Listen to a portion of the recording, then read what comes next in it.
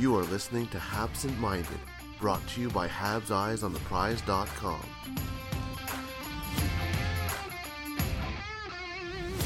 Hello and welcome to Habsent Minded, Top 25, Under 25. It's me, Patrick Bexel, and we're recording this on the same day as the article goes out. Heineman article is out, and I've already written that the podcast will be out in about an hour and a half. This is due to the fact that one of our most requested guests had the opportunity to record on this Friday, but around 11 Eastern time. And I'm happy to announce my good friend and former colleague, David St-Louis, is here to talk about Jayden Struble and Emil Heineman. Thank you so much for taking the time out of a very busy day, David. Yeah, I'm really glad to be here. Thank you for waiting for me and giving me that time slot. No, I know how you spent it because you were watching videos of both players for a full week. So I know I'm going to benefit from it anyway. Yes, exactly. But looking at it, we got Jayden Struble at number 23. Was it? No, 22. At 22. He's ranked quite similar in the whole by the community as well. Community had him at 19 or at 22. At this point of the list, we're looking at plateaus, and we discussed this just as we started, that Elias Andersson is on a plateau a little bit with Oliver Kapanen, maybe. Then we have the two goalies more or less on the same score, and Jayden Struble is in the middle between those goalies and Emil Heineman, who is obviously number 21, as we have just revealed that the podcast will be about those two. Why is he ranked 22, David, and why is he all by himself rather than in a group of ranking his prospect? I think you guys have him in the right spot. If I think about the Habs prospect pool, like about the right spot, it's always a bit subjective, and these exercises are always hard to do. Like I remember when I used to do my list at AOTP, it was super hard. I would just do it one time and redo it again. Like I'd never be exactly sure, but you have to decide on something. And I always like to mix upside with certainty. So I just don't. When I used to rank these prospects, I would prefer upside, but I would also take into account prospects who are more NHL ready, would play games and things like this. And Struble, like he's 21 now. I think he's still a summer birthday, so like he's a bit younger than the rest of the crop of his draft class. But yeah, the thing with him is that he still has upside. He's a very strange prospect because every year I used to look at him and say next year is going to be his breakout year. Like every time I would say that's because he has every tools he needs to become a great NHLer, or not necessarily a great NHLer, but like just an NHL player. And even when he was first drafted and his first year in college, I thought maybe he would have top 4 upside. It's just that he had the skating, he had the shooting ability, he could carry pucks up ice, he was involved offensively, but the points would just not show up, and maybe he was a bit low pace, and he just remained that way for years and years. But the tools haven't left his game. Like he's still the same, very interesting player for a development team, because when you have so much to work with, you can really turn a player into an NHLer if he's receptive to coaching and if he wants to change and if he wants to learn. So I think between 20 and 25 on this list, it's like the perfect blend of upside and still remaining upside, and the fact that he hasn't quite lived up to the expectations we put on him, maybe. So yeah, I think it's about the right spot, honestly. I mean, if you look just at numbers, you would have to say that at Northeastern, they have been eerie similar. First year, 10 points. Second year, 12 points, albeit in less games. Then last year or 2 years ago, 14 points, and then 12 points this year, and quite high of a penalty differential.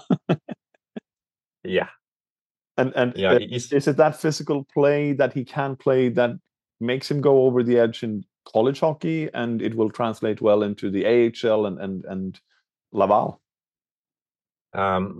I don't know. I think the penalty minutes are both positive in some ways, like because yes, he is physical and he can play that kind of physical game, but it's also an indication of his weakness.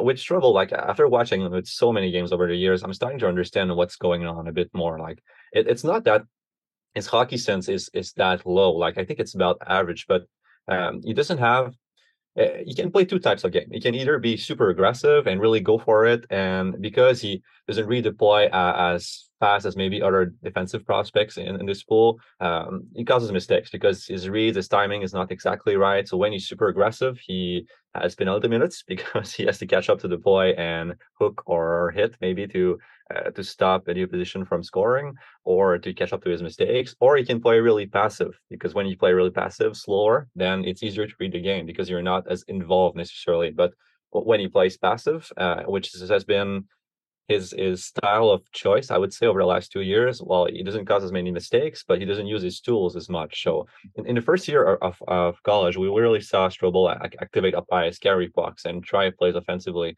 And I think he scaled that back as he evolved in Northeastern's system. And it's partly because I don't think he played first power play at the team this season. So maybe his point totals were not as inflated as other defensive prospects in the NCAA. And Northeastern, for a couple of years there, they played a really defensive system too. Well, they would not try as many puck moving plays. They would just chip pucks off the glass. So he didn't have as many offensive opportunities. So there's a bit of a context there. But yeah, he has those weaknesses. But if you can teach him, like through video, to really pick the right timing for certain plays, for pinching up ice, for activating the play, I think he could turn into an NHLer still. And the tools will always be there. And there's a great foundation there. Yeah, and the Montreal development system has taken a step forward. On the other hand, so has the defensive prospect pool when we consider all the players in there, and even the Czech guy took a spot on the roster last year in the NHL. The prospect pool in Laval will be stacked this year. There are some players outside the North American hockey leagues as well in juniors and obviously in SHL. It will still be a long way to go for Struble to get into the NHL roster, right? Yes, I don't think he's going to play really in the NHL next year, but he doesn't have to. He can remain like in the AHL and develop. And then if there is a string of injuries, like he can be called up because I'm sure he could hold his own at the NHL level, even for a few games, playing on like the adrenaline and really engage the play. Again, he has the tools to play in the AHL as soon as next year. It's just that the reads over a long term, over a long period of games, I think they might fall apart right now. But if he plays enough in the system in the AHL and learns to just where his marks are on the ice, like at some point, I think he could make a quite smooth transition. Like I've not given up on Struble at all. I'm still a pretty big fan of him. So What yeah, what is yeah, it go that ahead. makes you that big fan?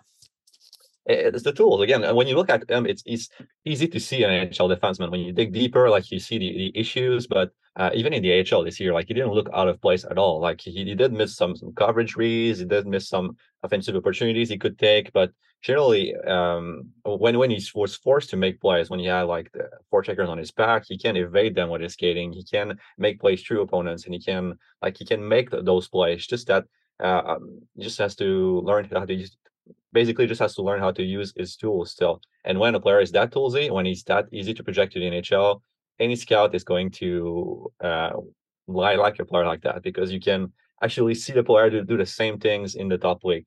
Again, it's all come down to learning the right read, the right timing. But Will if the Hool Montreal development team, will sorry, go Hool ahead. be will Hool be able to teach him that?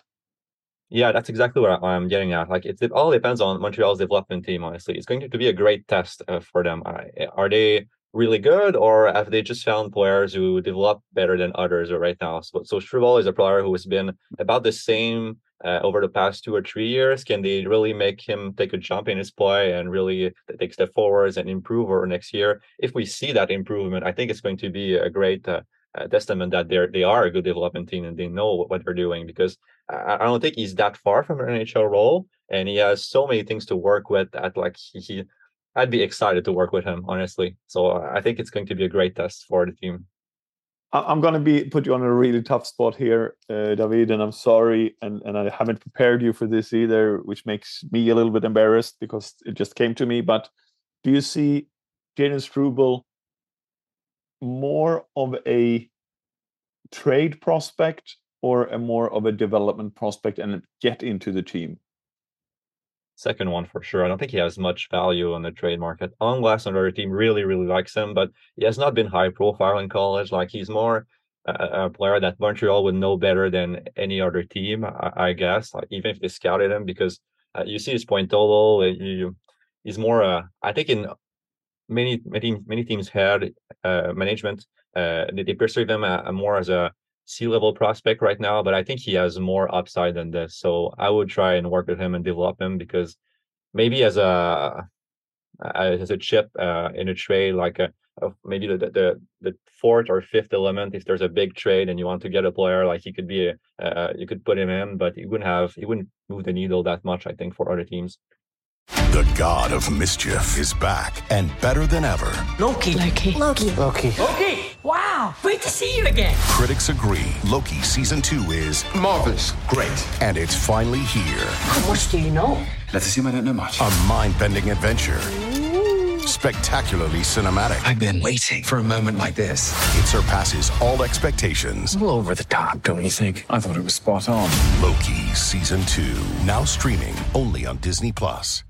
One player that has been traded twice already, once from Florida and once from Calgary, is Emil Heineman. I'm very interested to hear what you're thinking about him, David, because you obviously have him down as the next Arturi Lehkonen.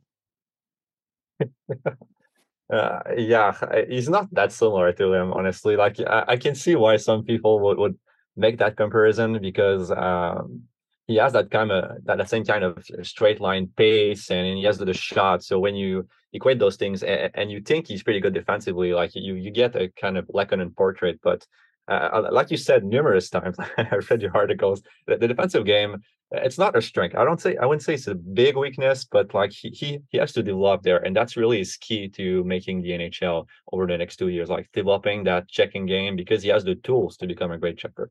But that's really not what's exciting about him. Like I watched him in the AHL, and I was really surprised by what I was seeing, honestly. And we used to see him more as a shooter who went to the net, like who forechecked, but who wasn't like amazing at those things. But his shot improved. He's better at finding soft spot in the offensive zone, and I saw some playmaking from him, which I didn't in previous years. Like he was making instant passes of his receptions. So on his first touch, he would get the puck, fake a defender, and move the puck to a teammate. So he knew where the teammate was before getting the puck. So he was aware, he anticipated better. So I think his game evolved in terms of skills over the past 2 years, and he's becoming a more exciting prospect. I don't want to hype him too much, because I think he projects more as a the third liner more than a top six guy, but the skills have evolved. It's just that, like you said many times, the checking game, it has to improve, because I think that's the main thing that will get him that NHL role. I think the Montreal will monitor that part of his game over the next season, and if he improves, unless he wins a role at camp, which would be surprising, but it could happen. If they monitor that aspect of his game and there's improvement, I think he could fit very well inside the team. The issue with him is that even if he has the backcheck speed, the transition speed to shut down opponents in forecheck situation, in backcheck situation, sorry, he doesn't take that extra stride.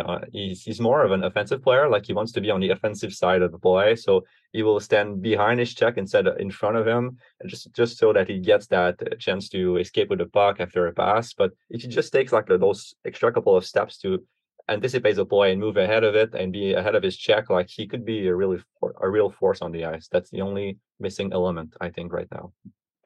First, I have to say, when you think of Lehkonen, or when I think of Lehkonen and development path, for Lehkonen, he was the defensive anchor on Frölunda's second line in SHL. He was the defensive anchor with Mattias Janmark and Robert Frigren in that setup, and I think that taught him a lot about the defensive game.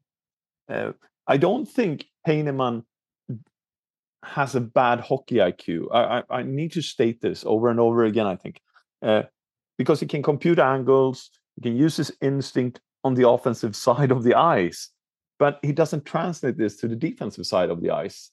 So if you have a hockey IQ on one side, why shouldn't you have it on the other? That's my first question, and that is really what this boils down to for me. Yeah, and with the defensive game, there's always two things. Is it a matter of like he can't read the play, or is it a matter of effort? And well, he's not lacking effort, that's for sure. Yeah, that's exactly what I was going to say. With Anaheim's case, it's not a question of effort; it's a question of how he wants to play the game. Like he's an opportunistic player, so he wants these chances to escape with the puck on.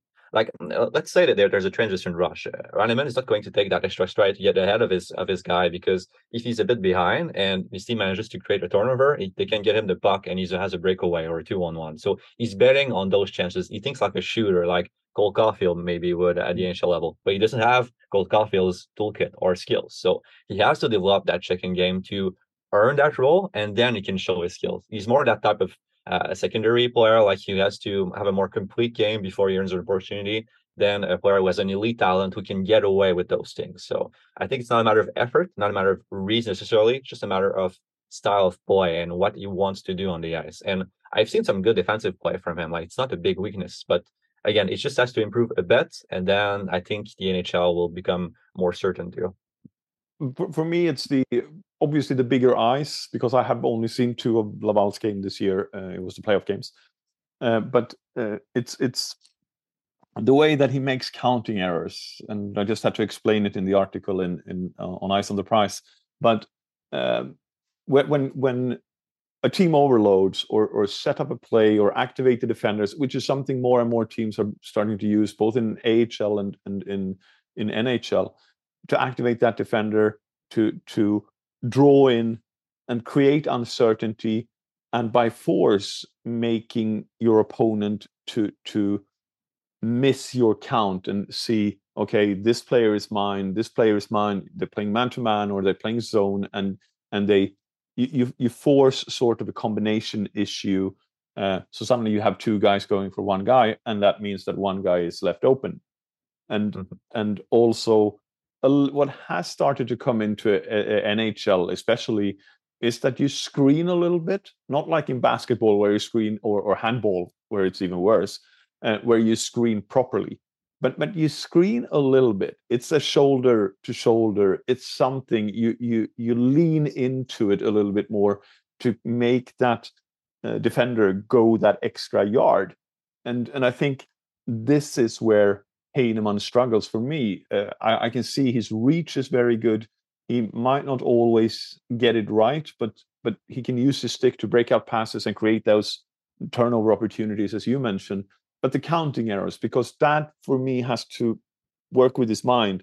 And I don't know if it's, as I put it in my comment in the article as well, I wonder if he's been too big at junior level for too long, where he has the intimidation and the reach, so he doesn't have had to compute the defensive side of the game to the same degree.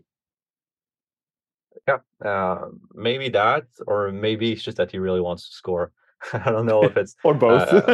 Yeah, honestly, I'm pretty confident that he will develop like that side of his game, because it's going to be easier for him. Like he's 6'2", I think 6'1". He has that reach, has that straight line speed. Like it's even if he doesn't, I say that he has to be ahead of his coverage, but honestly, if he's just level with it, he has the speed to beat that guy anyway and be in the right spot if the play turns the other way. So like the game is going to be easier in certain aspects for him than other players. So that's going to earn him NHL chances more too. And I believe in him, honestly, because he has those tools, and because he showed in moments that he can play that good defensive game, and because his skill level improve over the next years, I think he's a player on the up and up. Again, he's probably not going to end up in a top 6 role. His range of outcomes is AHLer to like third liner, mostly. Anything above or below that would be surprising, honestly. But still, he has enough skills to complement good players in the NHL. And I think because of the tools he has, the defensive game is going to be easier. So he just needs like a slight change of mentality and work in the video room, just like Jayden Struble. Like we're talking about two players who are very toolsy, so that's always interesting, and it will keep them in the NHL discussions for longer, honestly. Yeah, I think the question is, as you point out here, either you build a second line around Heineman's strength. That's how I see it. But that also creates a little bit of a mismatch in your lines, or he is on the third line, because you can have him play 4 minutes on a greater line that like greater cheese grater, not greater as in big, but a greater line to. We've seen that didn't work for him in SHL, or it worked, but you didn't use his biggest skill, which I still think is the shot, because I have not seen shots like that in many Swedish players. I think Victor Olofsson always comes to mind as a great shot, but he shoots around people. Heineman can actually shoot through them, and I think that's something you really, really want to keep using. But it also hinges on that defensive acumen that he needs to build up, and confidence probably as well, because he's probably heard that he struggles there. Yeah, and when I watch him, there's always a conflict in my mind, because I look at his numbers in Europe in different leagues, and I look at his numbers even the AHL this season. Like I think he had 7 goals, 2 assists. These are not when you see a player who has so many more goals and assists. Usually, it's not sustainable at the other levels. Like there's something going on with the numbers there, with the shooting percentage, but.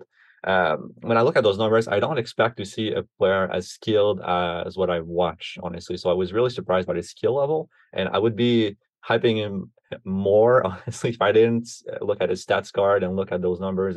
And Sweden and Finland, I think he played before, or am I mistaken?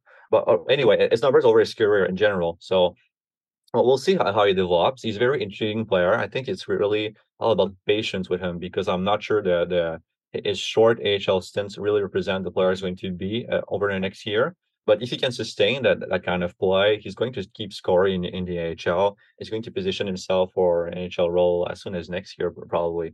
And again, the tools are there. I think he's going to develop that defensive side of his game, even if he just becomes like an average NHL defender. And it's going to be really good. It's going to earn him opportunities on the third line, maybe on the second line, and the skill level is going to really shine. So I'm optimistic. Yeah, no, I agree with you in that regard, that he's going to be like, that's how far he needs to improve. He just needs to become average. Yeah. And he's not like super far. He's not a player who is not interested at all in the defensive side, who can't read the play at all. It's just like he has to improve some of his reads and change some part of his style of play to really get there. But it's totally realistic. It's not like other players who project that they're going to improve some massive weaknesses. Like it's not that far. He's not that far from being that average defender. It's going to require some months of really getting his head that he has to do that. But it's totally realistic for me, honestly.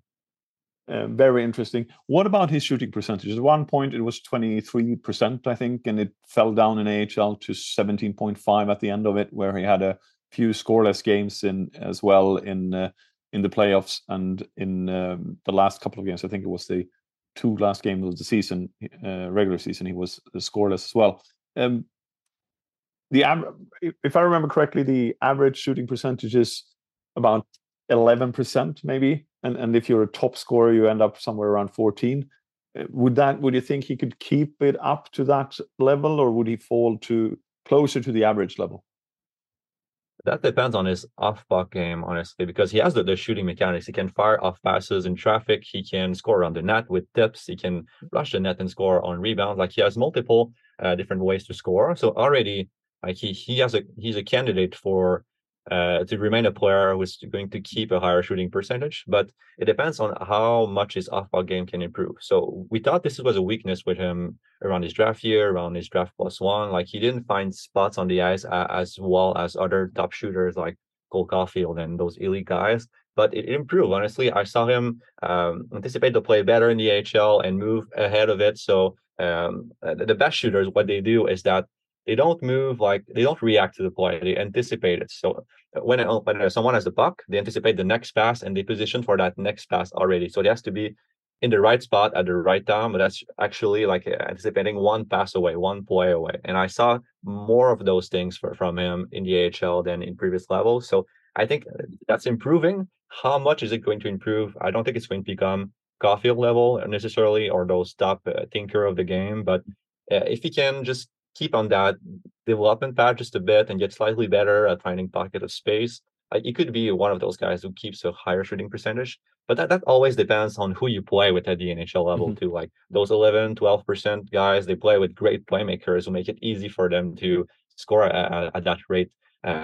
So there's plenty of factors there, but I believe in his shot. I think he's improving what he needs to be set up as a scorer. And the rest of his game, the skill level, it's slightly improving too. So again, there are cases to be optimistic about him. One thing before we talk a little bit about the ranking, we've seen in Sweden on the power play that he's been used as a net front presence. Probably not where I would use him, but it has shown that his hand-eye coordination is very, very good, actually. Yeah, he scores with depth, and like he gets to front of it at the right time. He has the body to really be that net front guy. I don't think it's optimal for his style of play necessarily, but he could learn that role pretty easily because again, he has those tools. I keep coming back to this, but the more tools you have, the more solutions you have to play on the ice, the more roles you can fill. Like it's easy. The game is easier for you. So even if you're average thinking, if you have a lot of tools, you have a lot of solution, you can get away with some play and find outlets better. Like you can adapt to different roles. So yes, I think you could fill that net front role if the half wall spot, the half wall shooter spot, is not open. Where do you realistically he will be in Laval because he would not need waivers? Would you use him on the first power play wave, or would you use him on the second there? I think he was on the first. I'm not sure. I would just keep him wherever they put him at the end of the season because it seemed to work. Honestly, like he can fire off passes with one timers pretty good, and I like that. Like he does. The best shooters they don't stay in one spot on the power play. Like they move. Unless you're Ovechkin, because he moves like 2 feet. He does move a bit, but he doesn't need to move as much because there's so much power and precision in that one timer. But Heineman would just like change, move from the wall to the dot to try and anticipate what angle is going to have to shoot and beat the goalie. So he would just like move down a bit and receive a pass, and then you have more net open. Like I like that kind of mentality, and I think it's indicative that he could feel that half wall shooting roles in the AHL on the long term and really score. Again, if you want that role at the NHL level, you have to be an even better shooter and an even better anticipator of play and have some playmaking shots that are better than what he has right now, because you have to be a complete player and really be elite, because those roles at the NHL level, at the NHL level, are reserved for the elite player. So is he going to be that kind of shooter over the long term? We have seen like Victor Olofsson, who was just such an amazing shot that even if they don't have the rest of the game, they still get put in those roles. But you see what happened with Buffalo. Like I think he lost at that spot at some point because he wasn't offering as much at 5-on-5 and as much playmaking, and teams adapted to him. So you have to be somewhat complete, have an elite shot, and really, really great at anticipating the game. And I think Heineman is getting, he's improving, but he hasn't put himself on that kind of development trajectory yet. If we look at his entire career, but we'll see what he does in the NHL. We'll see what he does in the AHL next year. Honestly, that's going to determine the rest of his career. Yeah, and he will have a pro career, that's for sure, because a player with that shot will always have that. Going back to the rankings, we started there. We're going to finish that way as well. What I want to point out is the top rated for Heineman is 12th. The community has him at 19, and he ends up at 21 with all the ranked votes. The fact in general, really, the most interesting fact is, again, that this is a plateau. He's the last of a plateau of 4 players where they are split essentially by a point combined. So I think in this case, we need to look at it maybe as a group of 4 that earns the 18th spot in a way, because the differences are so minuscule, so it doesn't hamper. So when we think about the comments, it's not about being right or wrong in that regard. It's, are we having him in that kind of the same bracket? That's probably what we should look for. I would like to thank David for taking this time out of his day and giving us all these insights. And it's always great to have you on, David. I really, really appreciate it. I can't stress it enough. I learned so much from listening to you. So I hope the rest of you guys do as well. Thank you. It's always great to be on. So you can keep inviting me, and I will find time to work within my schedule. You did realize that our listeners heard that now, right?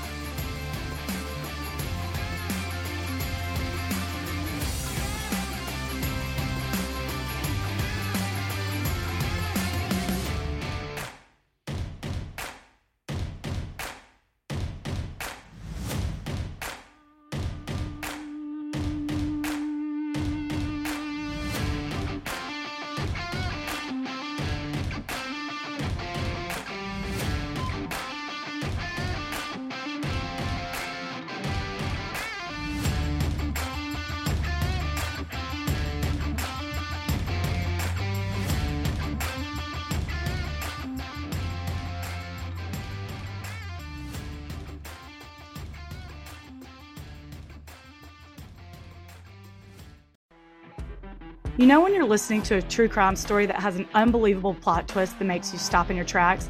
That's what our podcast, People Are the Worst, brings you with each episode. I'm Rachel. And I'm Rebecca. We're identical twins who love true crime cases that make you say, didn't see that coming, and we hate the people responsible for them. Listen to People Are the Worst now on Apple, Spotify, or wherever you get your podcasts.